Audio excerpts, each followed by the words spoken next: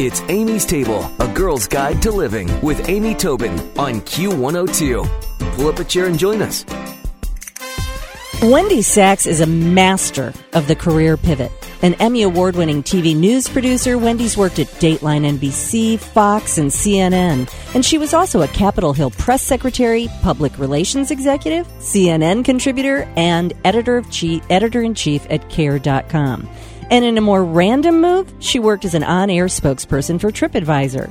A frequent speaker, Wendy's written about work-life balance and women's issues for multiple publications and appeared on dozens of radio and TV shows, including Good Morning America, Today, Fox, MSNBC, and CNN's Headline News. And she's joining me today on Amy's Table to talk about her latest book, Fearless and Free, How Smart Women Pivot and Relaunch Their Careers. Welcome to Amy's Table, Wendy. Thank you for joining me.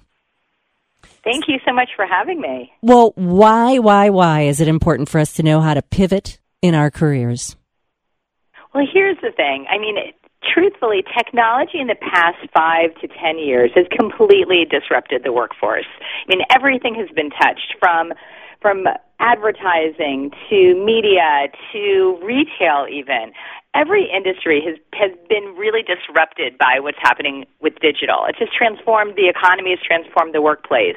So we all really need to be able to be agile enough to iterate and to keep switching it up to truly to stay relevant, to have a job. If we're not doing 10 different skill sets, we may not be able to even have a job these days. I mean, there's so many exciting things that are happening with the digital transformation and the internet and the democratization of the internet, but at the same time, if we don't stay on top of new skills and all the new things that are happening, we're really going to be struggling to stay in. Well, you've had a diverse career, to say the least. And so is that what inspired you to share this? Was pivoting a plan that you laid out, or did you just discover you happen to know how to pivot really well? Pivoting was sort of that's such a great question, because pivoting, I feel like, can be both a choice, right? We want to, lean into our passions a little bit more and find a more fulfilling career for ourselves. That absolutely is a great reason, and a reason that so many of us need to switch things up, and we do choose to pivot. But then on the other side, and something I definitely experienced, was I lost my job. I didn't have a job. I got fired. They couldn't keep me on any longer. And I really started panicking. So this story, Fearless and Free, very much is a very personal story too. It comes from my own experience of trying to figure out my next move. And you gave me that beautiful bio at the top about all of the different things that I've done in my career, and all of that is great. But what happens when you lose your job? And that happens all the time to people. People get laid off. There's all these companies get reorganized. Companies fold. I worked for a bunch of startups that completely went belly up, and I needed to get a job again.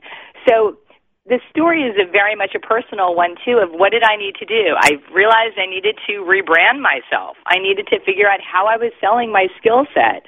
I needed to figure out really what I wanted to do next, and how am I going to get there, and who's going to help me, and how can I grow my network and really find some people who can help connect me to the right people. How do I really figure it out? So all from a very personal place, because I think, like so many writers, we write about what we know, and in my case, I feel like I also write about what I need to know. So good really point. Yeah, I love that. What you need to know. Well, it's funny because you are so right. One of my favorite quotes is about success, and I don't have it all off the tip of my tongue, but that basically success is how hard you bounce when you land at the bottom. And I think that you bring up such a good point. Anybody who's feeling complacent, I'll have this job till I retire, is probably living in some false reality. And you almost have to be prepared, and it's not necessarily for the worst now, is it? Because would you say that any of the experiences you pivoted to, you would have given up? I mean, just to stay in one place. You had great outcomes. Yeah, I mean, I think that it is the way that we frame it, right? It is sort of the way we sort of frame our message and frame our experience. And I have an entire chapter on failure.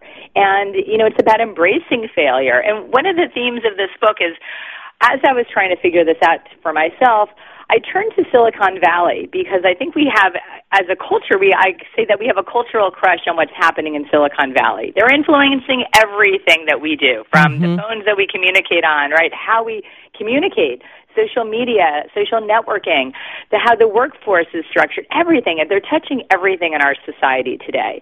And so I turned to Silicon Valley to see what lessons are coming out of there that maybe women could actually use to get further in their career. And there was one in particular that always struck me that I've heard about so often in the past few years. And they call it like a failure fetish that they have in Silicon Valley, where they truly embrace failure. So the founders of companies, the companies that completely go belly up and blow up, those people don't necessarily lose their jobs forever. They wind up starting another company. And it's because the people who are investing in those businesses, the venture capitalists, are investing in the human being. They're investing in the talent, the person, rather than the idea of the company. So I thought, wow, what if we invested more in ourselves? So when things when they don't go the right way, when we do fail, when we do lose our job, let's take a look at ourselves and rather than the circumstances and really try to turn things around for ourselves.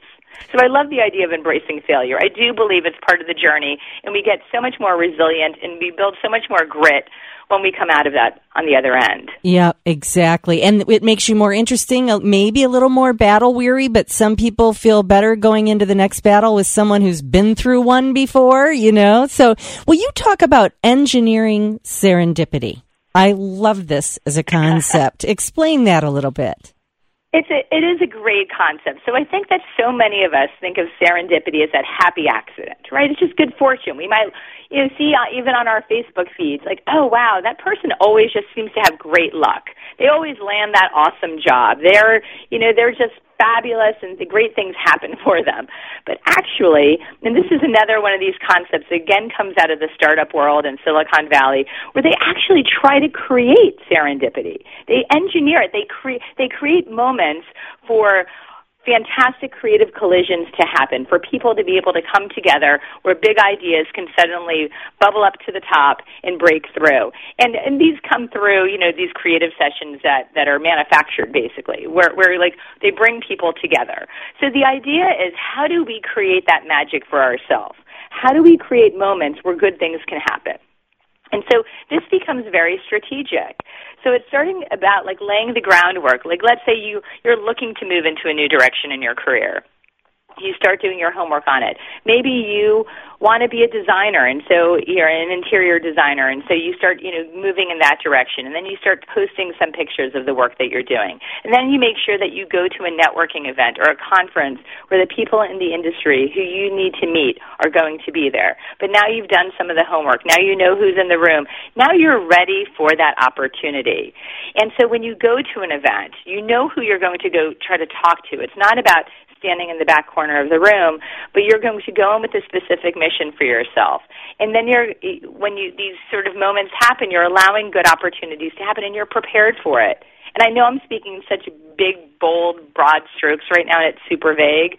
Actually, in the book, I really break it down into people's true experiences and how people made these amazing things happen for themselves. Right. You've got a lot of insights from others. But, you just said something, though, that made me think. So, yes, you're saying on one hand, embrace failure, but by preparing yourself, don't set yourself up for failure. Set yourself up for success by doing your homework, doing the work. I mean, I think that is so critically important. But here's a problem. You clearly know where you're going. Even when you pivot, you've kind of got an eye of where you're going next. What if you don't know? What about the people who are saying, okay, I feel like, I'm a salmon swimming the wrong direction. Everybody seems to know where they're going but me. What if you don't know where you want to go, need to go next? What are some tips there?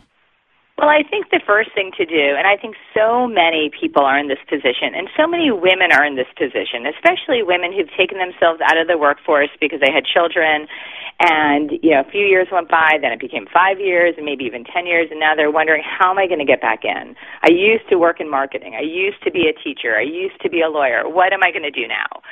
So I think the first thing to do is to really hone in on, what do you think you're good at? What do you like to do? Like, you got to start in a place of strength, right? You know, right. What can you do well? And then what maybe is transferable into jobs today? And I truly believe that LinkedIn can be our best friend, because if you start going onto LinkedIn and, depending on the size of your own network, growing your network online, but seeing the jobs that other people have and what the skill sets are that they have to get there, it starts moving you in a direction. And here's my number one piece of advice, too. You have to act. It's all about action. If we do not act, we become paralyzed. So it becomes every day doing something to move yourself forward. And it's making a few phone calls, sending out some emails, signing up for an online course. There are so many. There's a company called General Assembly that has incredible classes online in all sorts of areas that are very relevant to today's work, from technology to design to, all these different areas. Sign up for a conference to go to, but make some movement in some direction. And, you start figuring out what you're good at, where you want to be, and then you start designing a path with how to get there. And, at the end of the day, it's all up to you. Wendy, this is such a great book and so much good advice wherever you are in your career. Be prepared to pivot, and this book will help you do it with a little bit of style and smarts. But you can also find out more about Wendy at her website, wendysachs.com. I'll put a link at amy-tobin.com as well. But the book is Fearless and Free: How Smart Women Pivot and Relaunch Their Careers. And Wendy Sachs, thank you so much. What a lot of great information you shared with us today. Thank you for joining me. Oh, thank you so much for having me, Amy. I really appreciate it. Stick around for another helping from Amy's Table on Q102. Q! It's Amy's Table with Amy Tobin, yeah. Q102.